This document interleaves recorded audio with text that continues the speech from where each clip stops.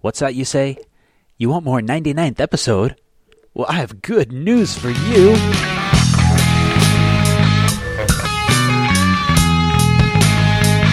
Cool. Special Halloween edition of the podcast that'll come out sometime after. Happy Thanksgiving, everyone. Yeah, exactly. Our originally bi-weekly podcast that turned into a weekly podcast that is now turned into a monthly podcast.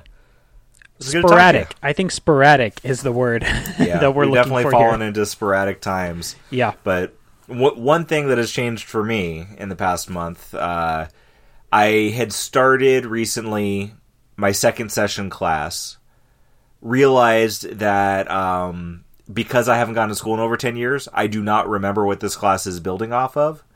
So I made the decision after spending 8 hours doing a 2-hour homework assignment that I needed to hit a reset. So I dropped the class. I'm going to take it in the spring.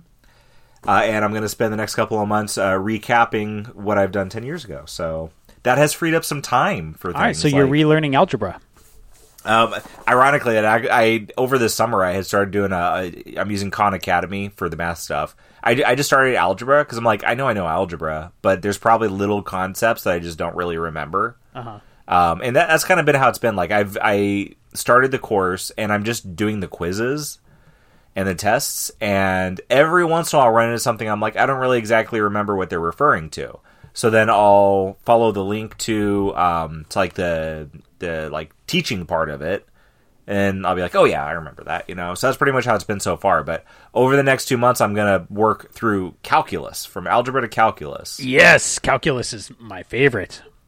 Yeah, it's been a long time, but I went through Calc 3 in college. I did calculus my senior year of high school, and then I did Calc 2 and Calc 3 before I ended up changing up my direction and then stopped school altogether to move to Maine. But I think calculus is really cool when you pair it with physics, and you start to see that it's not just this random math you're doing, that it actually explains a lot of physical phenomenon, like that things like work is the integral of power over time, or that if you have something moving, the derivative of its location is its velocity, and the second derivative of its location is its acceleration. And exactly. You're literally saying the stuff that I was doing in the first week of this physics class that I had to postpone. Mm-hmm. And so I'm doing like, okay, I have to reacquaint myself with with derivatives and with what was the first thing you said? Integrals. Integrals. And so it was a lot of this like, okay, I need to remember these math concepts that I haven't done in too long. But then like it'll literally be like teaching you, okay, blah blah blah. Oh yes, and this, blah blah blah. Move on. And I'll be like, whoa, I don't remember that. It's been 10 years, video professor.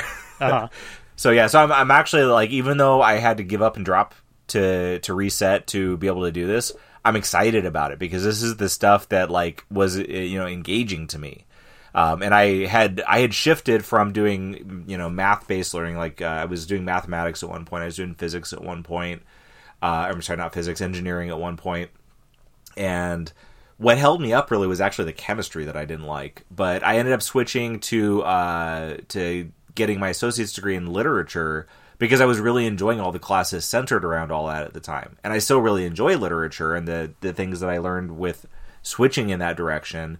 But now that I've had a 10-year hiatus in school, and my purpose for going back to school, aside from just like completing something that I always feel like I should have, is to get me the ability to be in a different career field. And I don't want to be a freaking teacher. So literature isn't going to cut it. Back to math-based learning, science-based learnings, and but yeah, getting back to it, like it's exciting to me. So even with having to give up a little bit, I'm more motivated now even than I was before. I just know what I have to do to get myself up to speed, basically. Cool. But doing that, I've actually had time to. Oh my god, this first week that I was doing the physics, I literally thought I was going to have to stop doing everything but work and schoolwork. Like there was no way I was going to get this done, and it was such a relief to be like, all right, we got to do something different. But I started playing a video game. I started watching a TV show. I hadn't done this stuff in a long time. Have you ever heard of Horizon Zero Dawn? I think it's a PlayStation only game though. Yeah, I've heard of it. I know it exists. I've seen those words in that order before. Yeah, you should get a good system like PlayStation so you could play it, but I should get a system like Xbox so I could play Halo. Exactly, yeah. Right? Yeah, so I have had this, and it's funny because I've actually sort of purchased this game 3 times. A while back, I took advantage of some ridiculous GameStop deal where it was like buy 5 games for $5 each, and there was this like wide array of games you could choose from. So I got a bunch, and I got Horizon Zero Dawn at that point for like $5. I was like, it's cool, but like there's other games I want to play more, and I was stupid to buy a bunch of games when I have other games I want to play. So whatever, I ended up trading it in after a bit, but it's like whatever. I got enough back out of the trade in. Then, a ways down the road, I think it was actually last year around Black Friday, they had a deal at GameStop where I was able to get that game for only $5 brand new. I was like, you know what? I had actually talked to somebody about the game that had played it between getting it the first time and trying it and getting rid of it. I was like, you know what? They made me want to play that game. I'm going to get it again. So I bought it for $5. All these GameStop deals that you're mentioning, they remind me of one of my favorite Onion articles, which is that Arby's now allows customers to pay $5 and just grab as much roast beef in their 2 hands as possible. That's pretty much it. Yeah. Arby's has had this deal where if you donate $1 to something, I forget what it is, like whatever charity they're supporting, if you donate $1, you get a coupon for a free slider. My son likes the sliders. The only reason we go to Arby's is to get my son a slider to eat. He likes a roast turkey slider. So we spend $1 to get a coupon that's good for $1.89 plus tax item. And every time we go, we use the coupon, and they ask if we want to donate $1. So like every time we go, it's like we're chaining this deal and saving 89 cents plus tax on a slider every time. Oh man, that adds up to dozens of dollars over time. Yeah. It's now been a month and we've saved like $2.50. Oh wow, that's awesome. But yeah, so I bought the game again for $5. I was like, this is awesome. I'm going to play this. And that was like right after that PlayStation was like, hey, there's this pandemic going on. Let's give you a bunch of free games. And that was one of the free games that they gave was Horizon Zero Dawn. So I got it for completely free, traded in the $5 copy I bought, and now it's the free one was digital, so I can't get rid of it. So finally one day I was like, after I dropped the class, because the only game I would play was Madden, because I would just play it for a few minutes because it was mindless, Mm-hmm. I was like, I'm going to try to play a story-based game again. It's been a while, so I started playing that one. And at the beginning, I was like, man, this is a little tedious at the beginning. It's like a lot of games kind of teaching you how to play it, setting up the story. But once I got rolling with it, like once I got past like the little intro where you're still a little girl and just barely learning how to do anything, it got a lot more fun. Then you're hunting all these like robot animals and stuff, and I got really hooked on it. I pounded through a bunch of it pretty quickly once I got rolling. But it felt good to be into a game like that again. Interesting. I've been really avoiding those types of games as much as possible. So I just signed up for the Xbox Game Pass. Uh-huh. They have like a trial for $1 for a month or something like that. And I don't know if the PlayStation has something equivalent. It's basically it is like PlayStation Now for the PlayStation, yeah. Okay. It's basically Xbox's Netflix for video games, I guess is the best way to put it. And there's a really huge selection. And one thing that's neat is a lot of games release brand new on Xbox's thing, their Game Pass.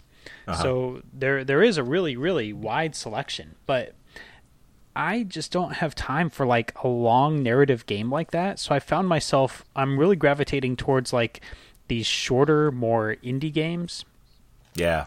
So I got this game 12 Minutes, which is a game where it's kind of weird. It's like a point and click adventure thing, and it's all top down. So you see the room from top down, kind of like an old Zelda game is top down, except there's only like 3 or 4 rooms in the game. and you're just a man who comes home from work.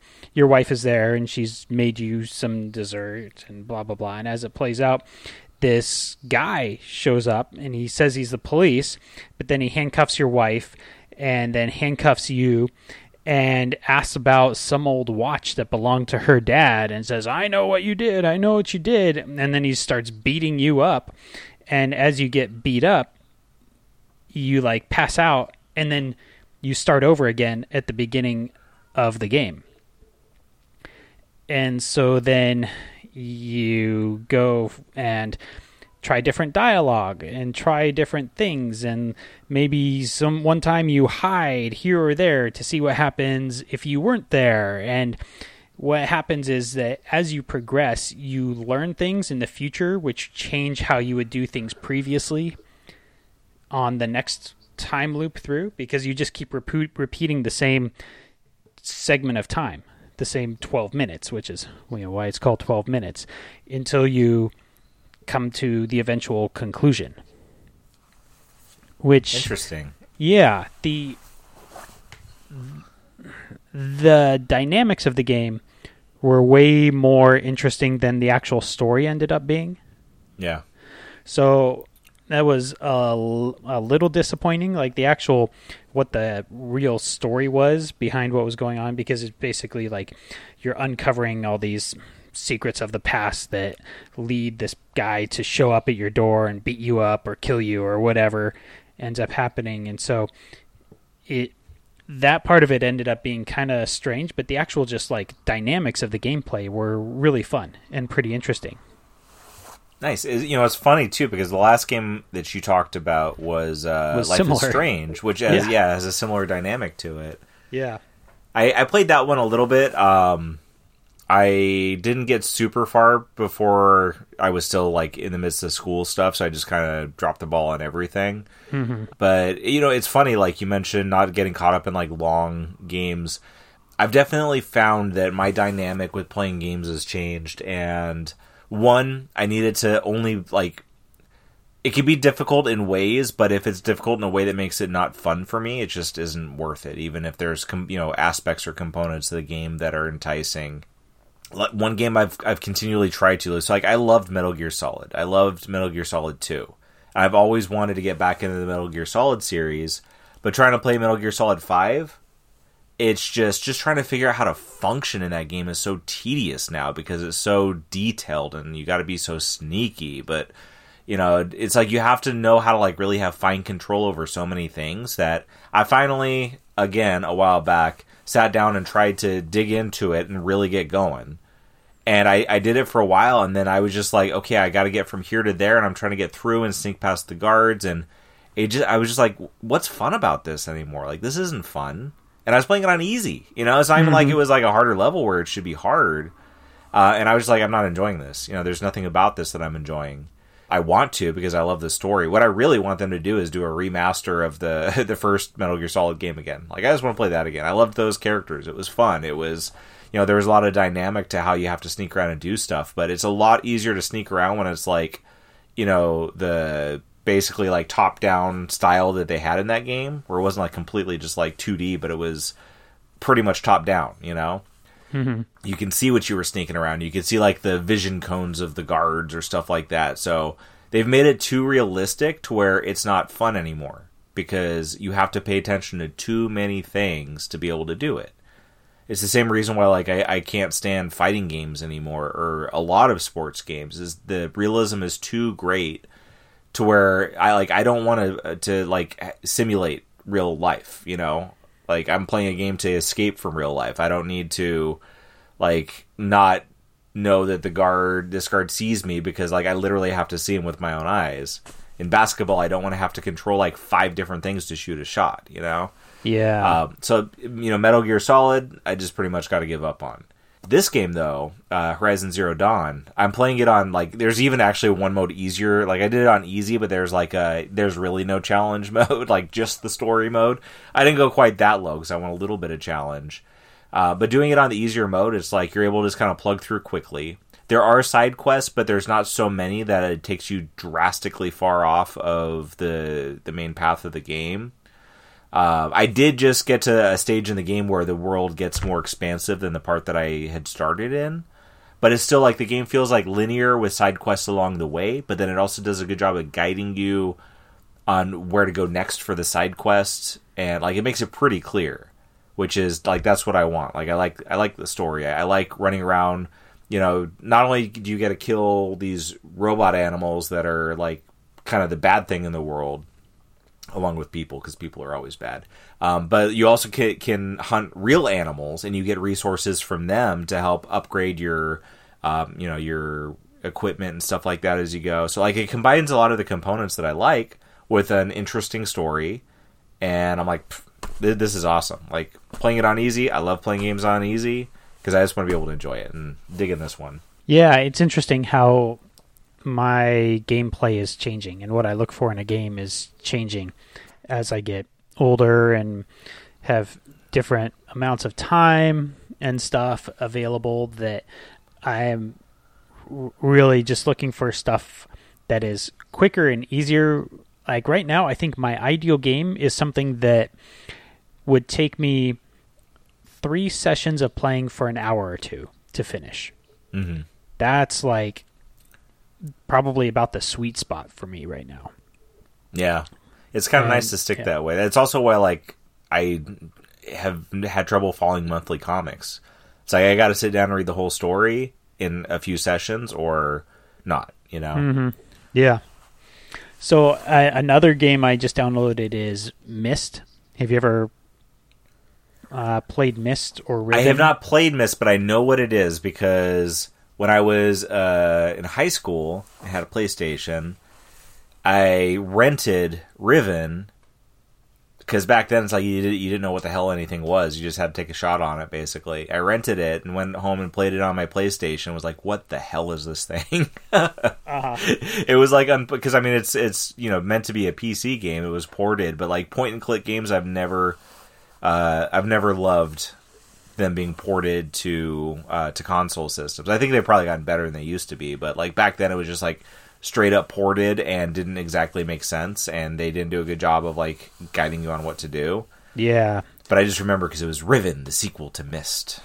Yeah, I always really liked Riven. I got that when I was probably in college or something and played through it. Though I don't think I ever completely played through Myst.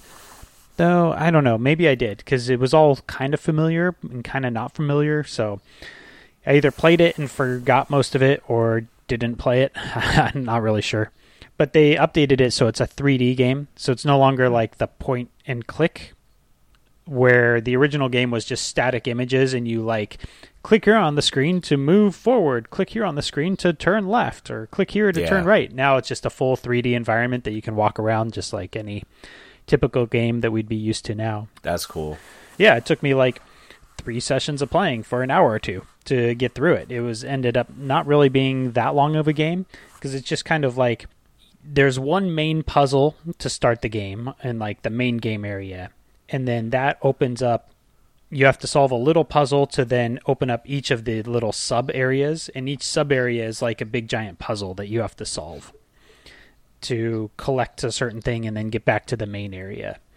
And so it's just like a puzzle solving game, and there's all sorts of different puzzle solving. And what's neat about it is it uses like sound and patterns and stuff like that in really interesting, unique ways as part of the puzzles. Like there's some puzzles that are audio based, so if you're not listening, you would never even, like if you're playing without sound, you wouldn't even know that there's a puzzle there probably to figure out. So you have to have the sound on to get some of these, get that, like what the puzzle is even about.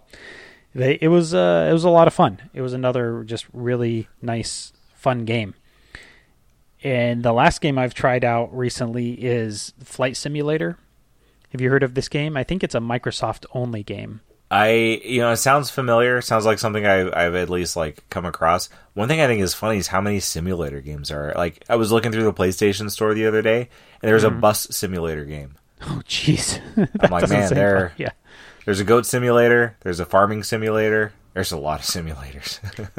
What's cool about this one is that I think that there is a lot of depth to it. Like, you could really simulate flying in really detail with this game. But I just did like the quick game where basically you just take off from an airport by holding down a certain button and pulling back to take off, and then you just get to fly around. And they have ported the entire world into this game. Like, I was able to go fly over my house and see my house, like, and very distinctly, oh, that one right there is my house. And so that's pretty cool, just how detailed it is. I was able to, like, fly around the pyramids of Egypt and the Sphinx and stuff like that. So a lot of it is just the fun of just flying a plane around and looking at all these cool places in the world on your computer safely from home.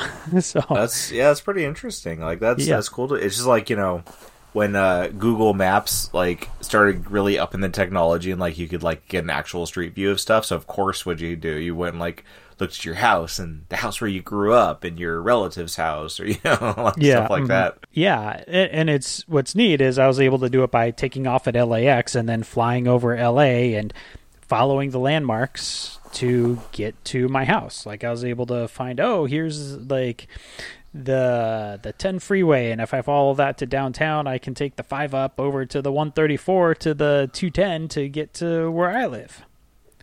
That's awesome. I could do that and then remember why I don't want to live in California. Well, the really funny thing, though, is they do have cars driving around on the streets. There is, like, no traffic on the freeways. It's kind of comical how few cars. Like, I have never seen the freeways with as few cars as they show in this video game. If I were to wake up at 3:30 a.m. and drive around, there would be more cars on the freeway than there are in this game. That's hilarious. So that's one thing that was kind of, it's like, that's the thing that broke the realism for me. It's like, there's no way there's those few cars on the 210. It's impossible. That's hilarious. Hey, something you said made me think about, so you mentioned with Myst how there are puzzles that, like, if you didn't have the sound on, you wouldn't even know there was a puzzle. Uh-huh. When I was a kid, I would rent The Simpsons, Bart versus the Space Mutants. And the first level of the game is a color-based puzzle. You have to, well, it's not really a puzzle, I guess, unless you don't have color like I didn't. I played it on a black and white TV, and what it was is you had to spray paint everything that was purple, red. Huh. So you had to find the purple things and spray paint them to get through that level. I did this on a black and white TV. It took me forever because I had to guess. Just keep guessing, you know? But I eventually did beat the level, just trying to guess what might be purple.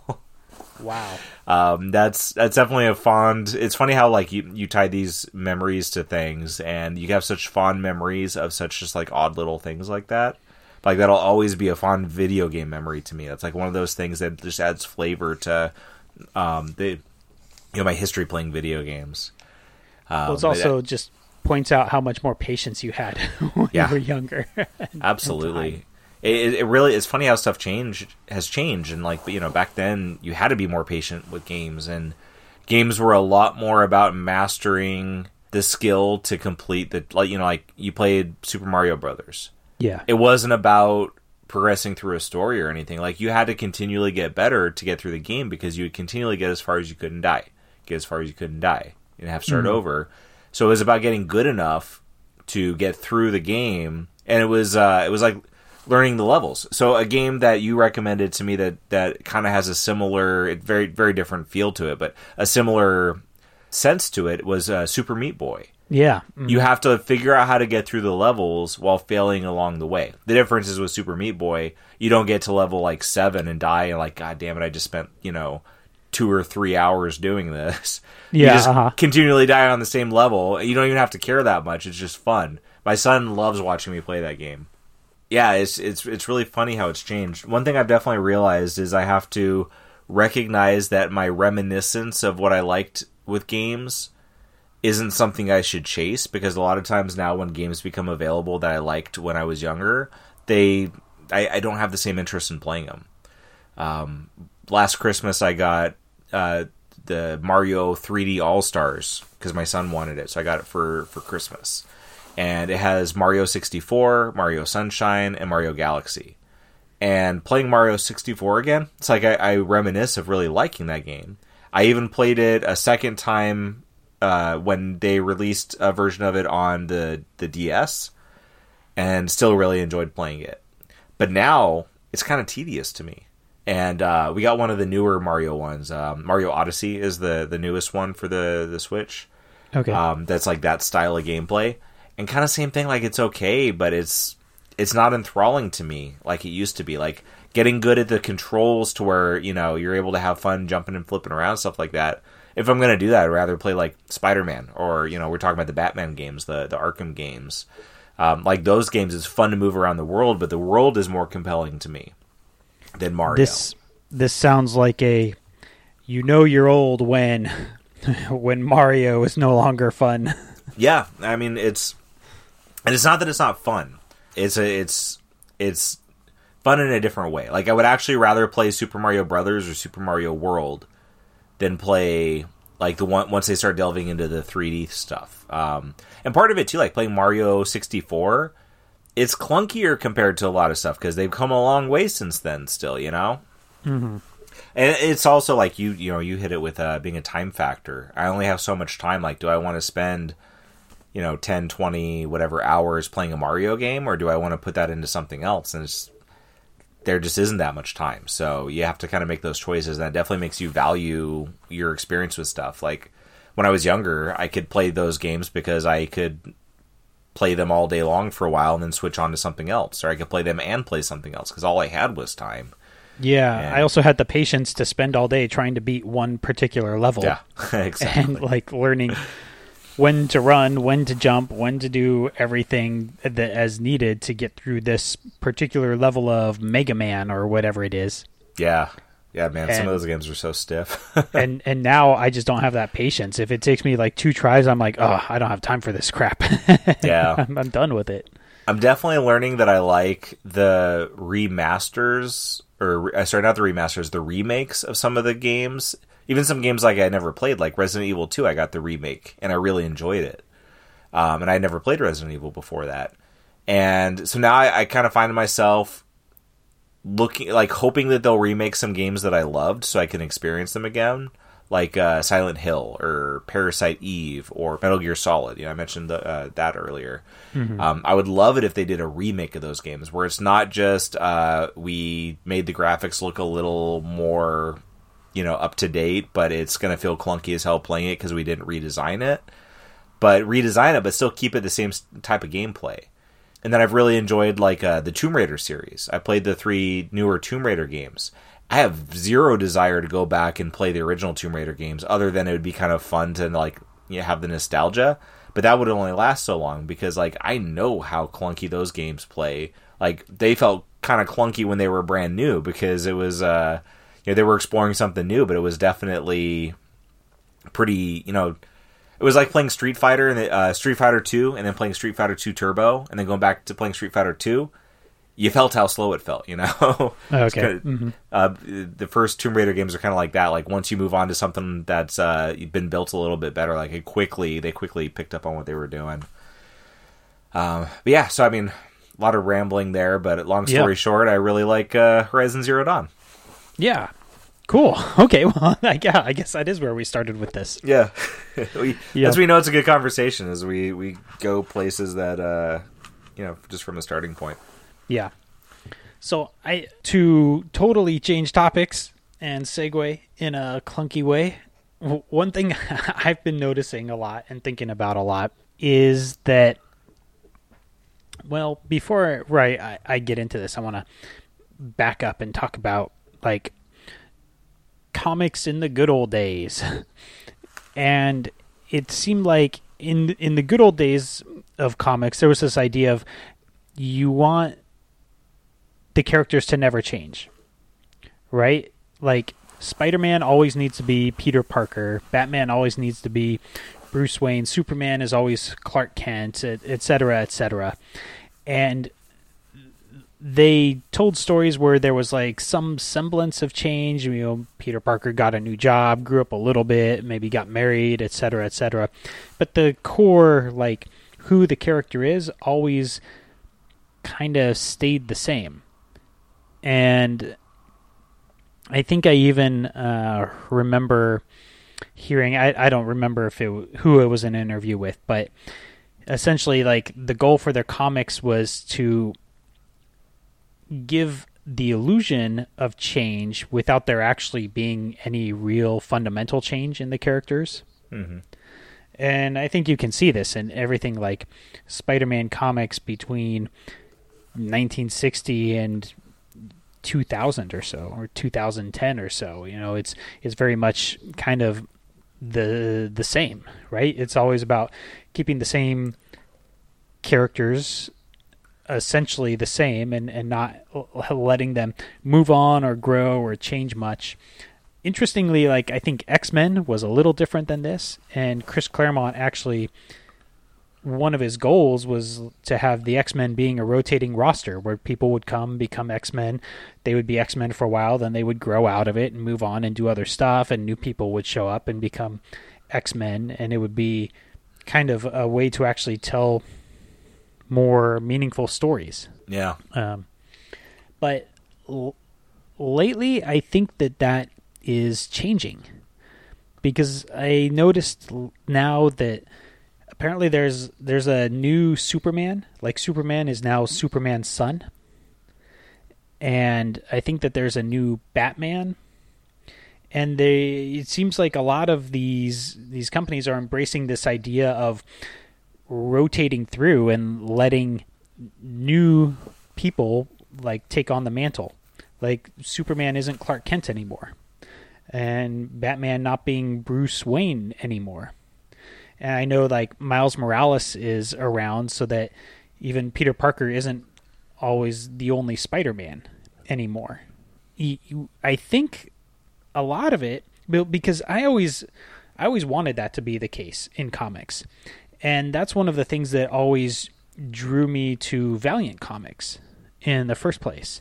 Like, even back in the 90s with the original Valiant, looking at a character like Rye, throughout the 30-some issues of that series, there were actually 3 different people that were the main character called Rye.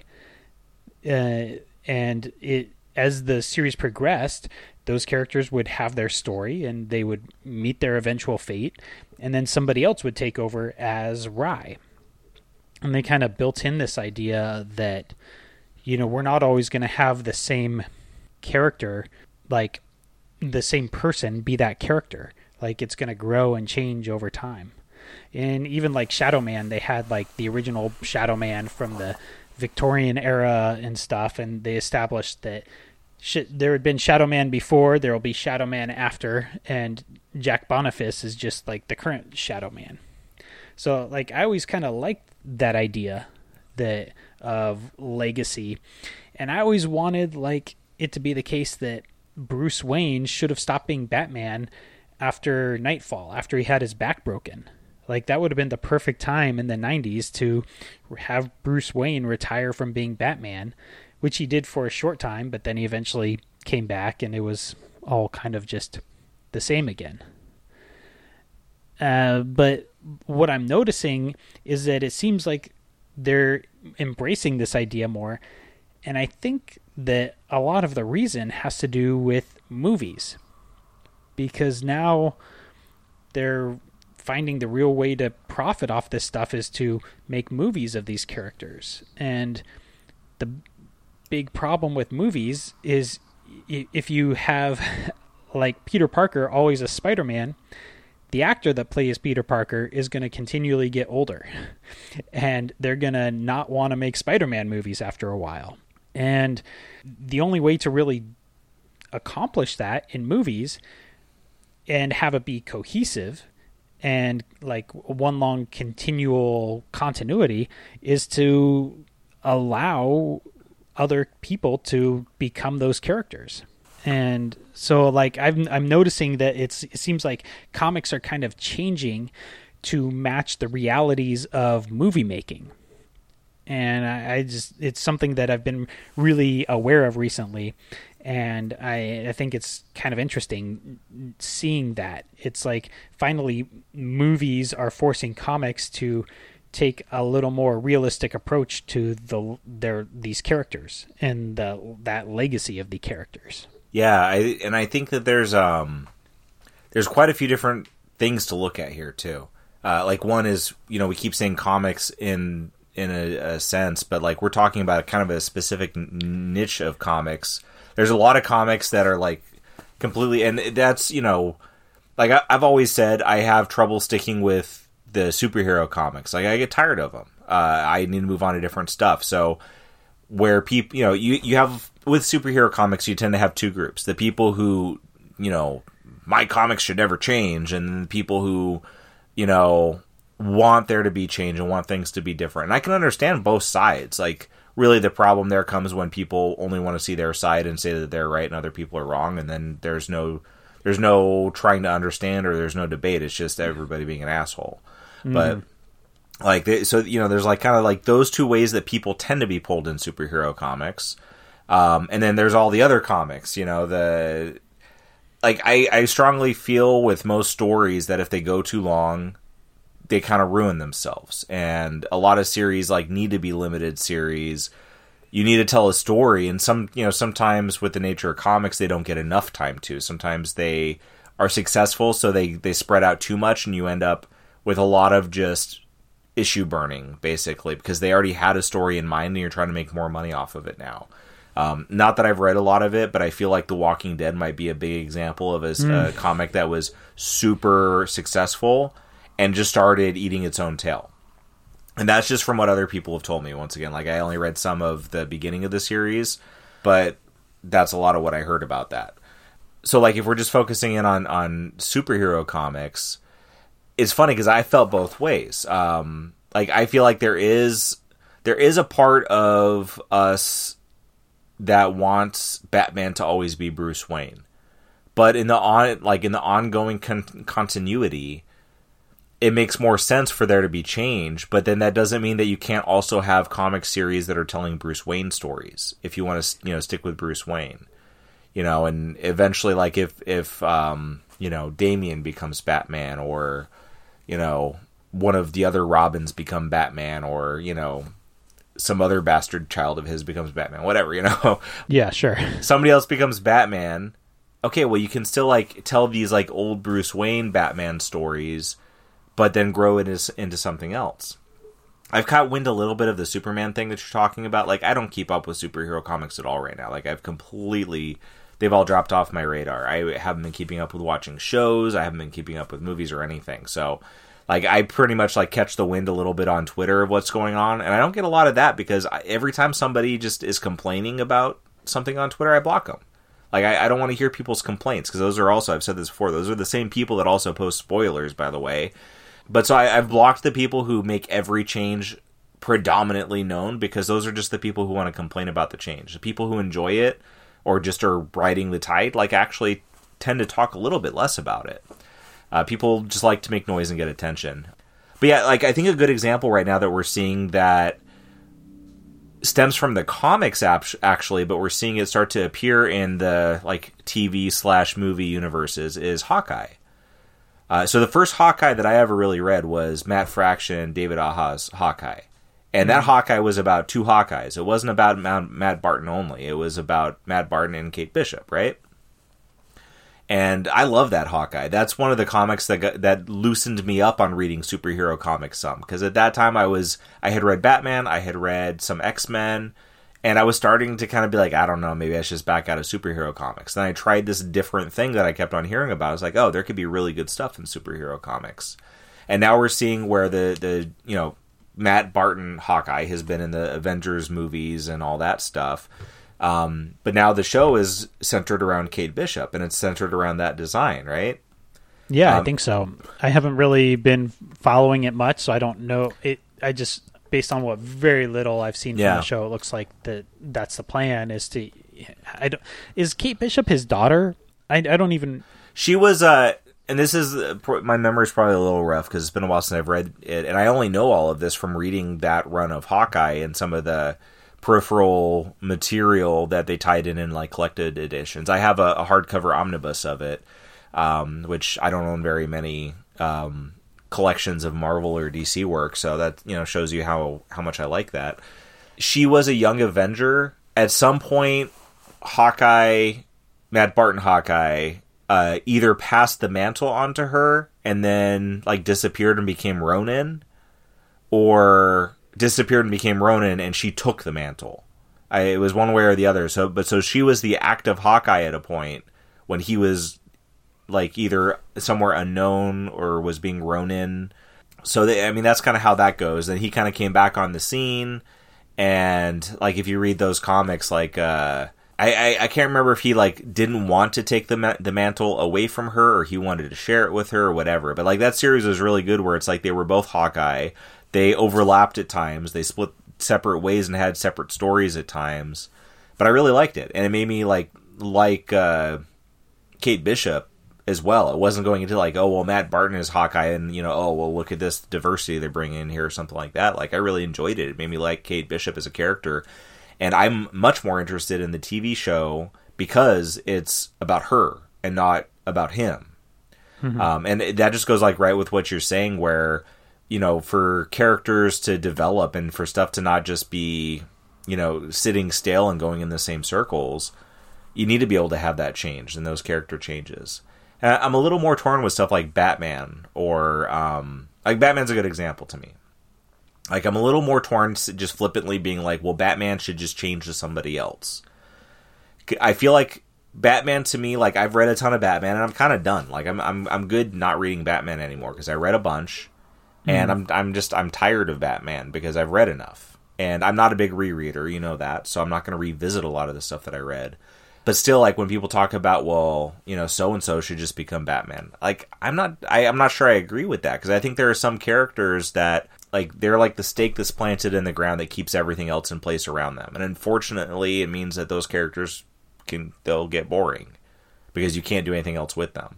So it's like, how do you go about doing that in a way that kind of honors the legacy while still growing on to, while still having growth? And I think there's a way to do that. And I think we're starting, just like you said, we're starting to see that more in comics, where they're realizing that the noisy people that don't want anything to change, guess what? They're all getting old. They're either going to grow out of comics at some point in their life, or they're going to die at some point in their life, and then you can't cater to people that are getting into their 50s and 60s and stuff like that and not change when you have many, many more people coming up behind them, and they're the future of the industry, whether it be comics or movies. So yeah, I'm right on with you with your way of thinking that like you have, like, stuff has to change, and like you are seeing that embrace. I think like Into the Spider-Verse was a great example of a really, really well done thing that showed how many different things Spider-Man can be, and that all those things can be good and none of those things are wrong, and they can even coexist. Like, you don't have to have only one Spider-Man story. It's interesting though that you draw the line at Batman, because that to me is like example number one, where I think it is too. I think that's the best example. That's where but this is the Batman I remember. It's like, that's a character that has that like ingrained in me and not even from the comics, but just from like going back to when I was a kid. Like, I have this thing in my head of this as Batman. So that's for me the one, and I'm sure it is for a lot of people, that's harder to see the change in. But then I also don't live in that I want to read Batman all the time world, to where I'm probably like, please give me something different, like a lot of people are. Some of the biggest Batman fans I know are the ones that be like, we need somebody else in here, Yeah, interesting. Okay, yeah, because for me, that's like the perfect example, because I think Batman has been the character that more than any has been in this situation where it always ends up being Bruce Wayne. Yeah. Just, it's always Bruce Wayne. Even when they do other things, like after Nightfall, when Batman broke his back, other people became Batman, and there was a whole, like, I think Azrael became Batman, and then he kind of flipped out and was psychotic or something. So that was all part of the Nightfall story. That got resolved by the end of Nightfall. Yeah, exactly. Yeah. But by the end of it, Bruce Wayne was back to being Batman. Yeah. And then there was, I think at the end of Final Crisis, Batman, quote unquote, died, but was actually just like thrown through time or something. And Dick Grayson had to become Batman for a while, and Damian was the Robin. And so for a while there was this whole series about, okay, well, now Dick Grayson is Batman. But by the end of it, Bruce Wayne shows back up and becomes Batman again. Yeah, it's like the Simpsons effect, or like, the sitcom effect. Like, you have to reset everything by the end of the episode. Yeah, exactly. So, like, they've done these things where it's like, oh, they'll pretend, oh, look, there's a new Batman. It's not Bruce Wayne anymore. But then, psych. It is. And so I just think if they... I think that it's possible that we could see the movie making aspect of it start to influence the comics, where if DC actually makes more than a couple Batman movies within the same continuity ever, or with the same Batman ever, that they could do a thing where it's like Batman goes through this sequence of, okay, I've been Batman for a while, now I'm done with being Batman, and I'm going to pass on the legacy and retire from being Batman, and maybe kind of like coach the new Batman or something like that, and do something like that. And I think that the realities of movie making, where who's ever playing Batman isn't going to want to play Batman forever, and they're going to start to get old so that they can't play Batman forever. That reality, that you just the reality of movie making with people as actors could start to influence how the comics are approached. And I think that's kind of a cool idea. It's almost like the success of the movies is making comics reevaluate the thing that made the comics successful, which was this whole Peter Parker is always Peter Parker, Bruce Wayne is always Bruce Wayne, and is always Batman effect, so that you can get these people collecting the same character for decades. It's kind of this weird thing where it's pulling it in a direction away from its roots because of its success in another medium. Yeah, it's funny too, because this thought keeps on sitting in the back of my head that part of this is just the fault of people who demand continuity, demand canon. If you look at the Ninja Turtles, they're always the Ninja Turtles. Like, they're the Leonardo's Leonardo. He's never been a different Leonardo. They've existed for over 30 years, and continuity doesn't really matter. Like, you can do Ninja Turtle stories out of continuity. They've rebooted continuity. Nobody gives a shit. It's like they're there to be enjoyed, and that's it. And it doesn't work for everything, obviously. But I think, exactly what you said, where, like, now Marvel and DC, the companies that make the real decisions are Warner Brothers and Disney. So they're not people that the comics matter most. They're big companies that are all about making money. It's not that they weren't before, but before they were tied in with these bigger media empires, they were comic companies, to some extent, that were trying to, figure out how to make the most money. So with Marvel, with Warner and Disney, like, they know where the money lies. Everything else is kind of peripheral. So, like, the money drives the change. And I think, just right to what you're saying, where's the money coming from? It's not like a smaller percentage is coming from those very noisy people who say that everything needs to be exactly the way that it's always been because that's what they want. The money comes from people going to see these movies that don't give a damn about the comics, that maybe they end up getting the comics too. Like, that's where the comic money is going to come from, more so than just the people who have always been there. Mm-hmm.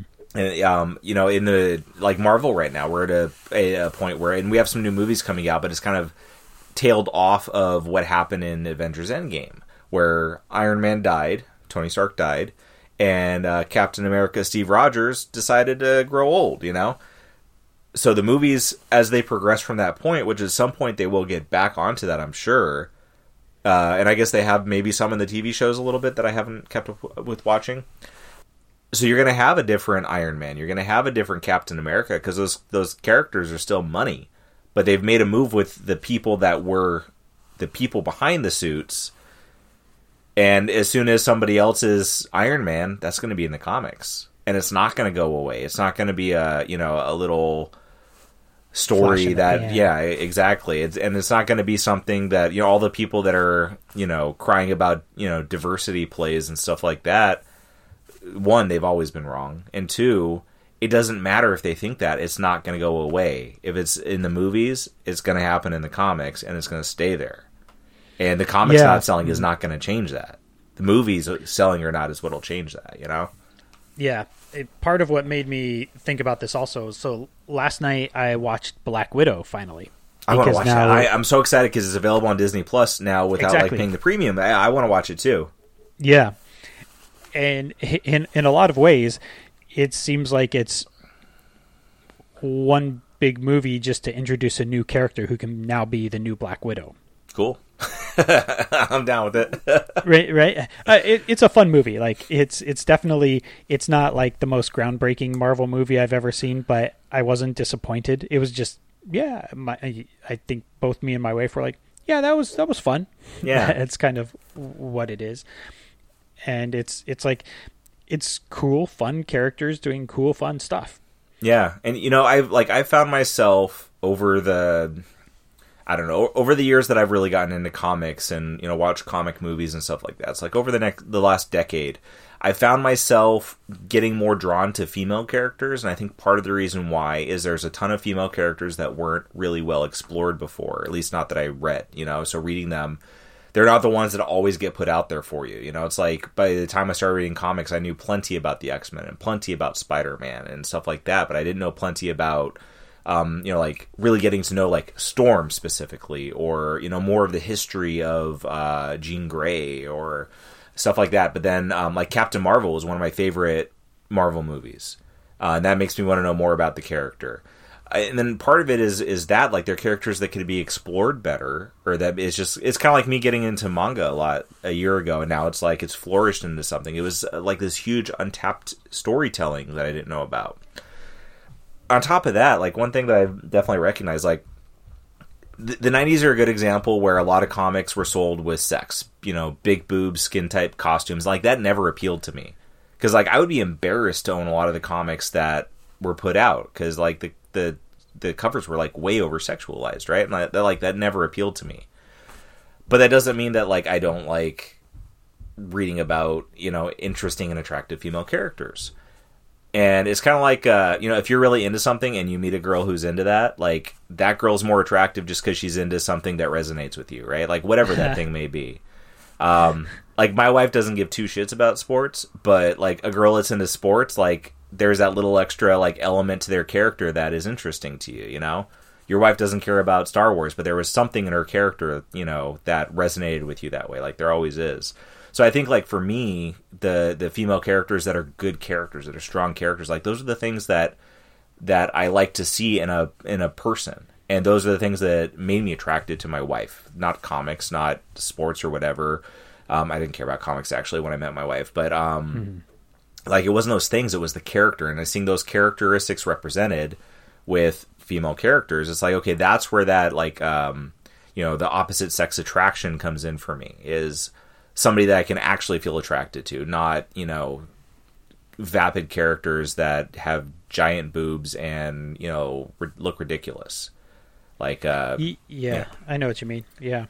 Because one thing that I did really like about the Black Widow movie is that has a lot of really good characters, and it's, you know, largely a female cast, and so it just goes to show that it doesn't really matter. You know, gender doesn't matter. It just matters, are they good, fun characters to watch on screen? Yeah, like, that's what makes stories good or bad. And because it seems like there's this reluctance to have a lot of female-driven superhero movies. Like we're getting them more and more, which I think is cool.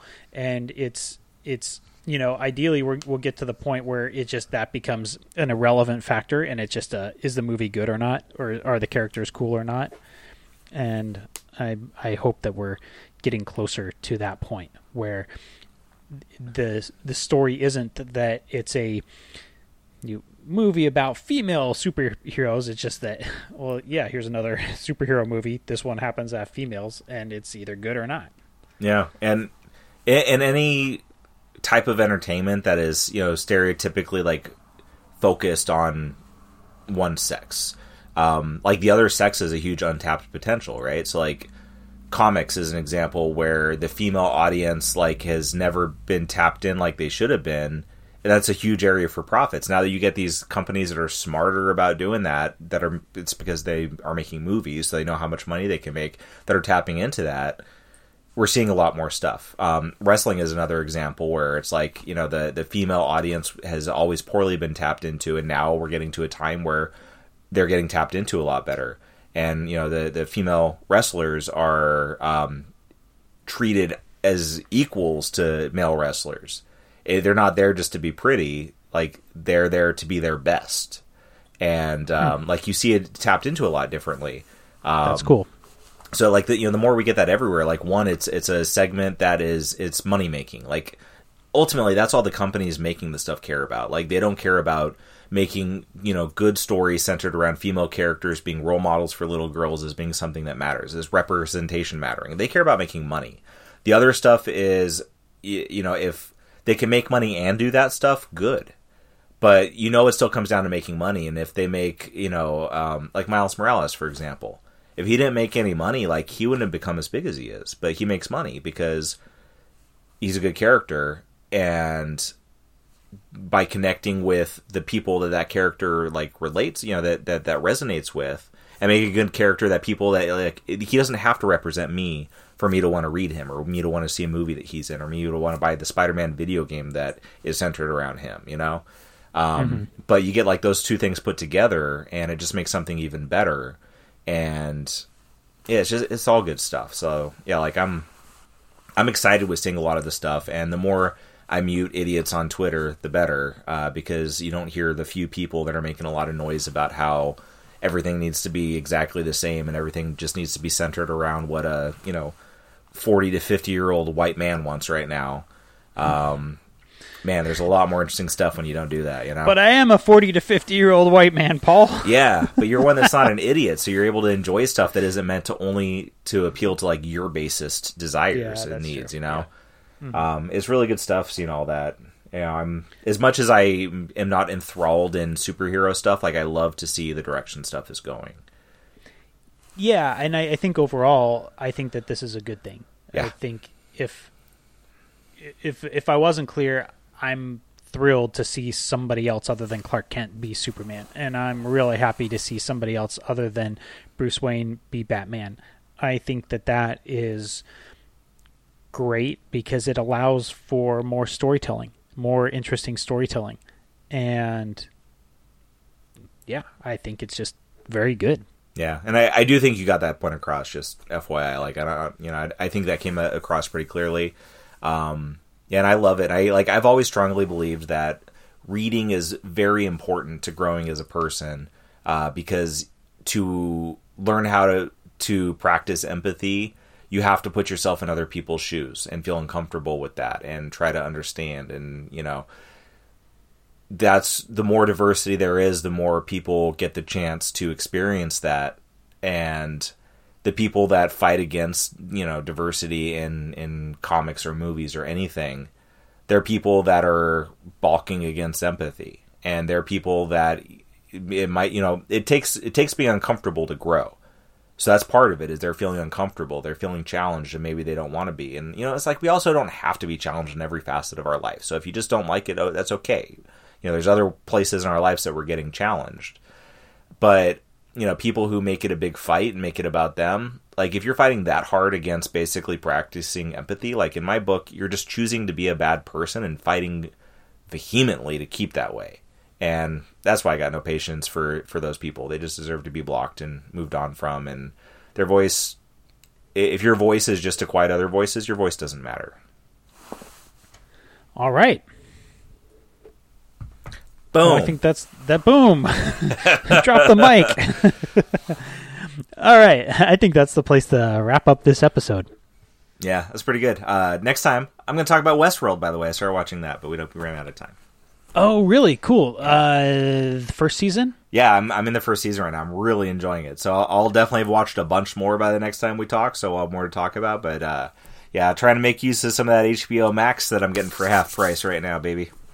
I loved the first season of Westworld. I thought it was really, really great. Yeah, I forgot that it was the show that Ed Brubaker was involved in, too. So I finally, like, after watching a couple episodes, I caught that in the credits, and I was like, oh, yeah, that's right, I forgot about that. All right, well, so let's talk about Westworld next. All right, so let's wrap it up. So I am at Who's Paul. You are at Bad Deacon. Bad Deacon. Happy Halloween, probably, I don't know, a few weeks ago by the time you hear this, but... Yeah, and happy Thanksgiving. Yeah, and, Merry Christmas 2 weeks ago, perhaps, I don't know. Yeah, exactly, right? Happy New Year, everyone. All right, well, good talking to you again after a long hiatus. Hope everybody enjoyed this. You know where to find more of our episodes. Tweet us on Twitter, let us know what you think about things, give us a talk about, and watch Westworld or something, I don't know. Cool. All right, bye everyone.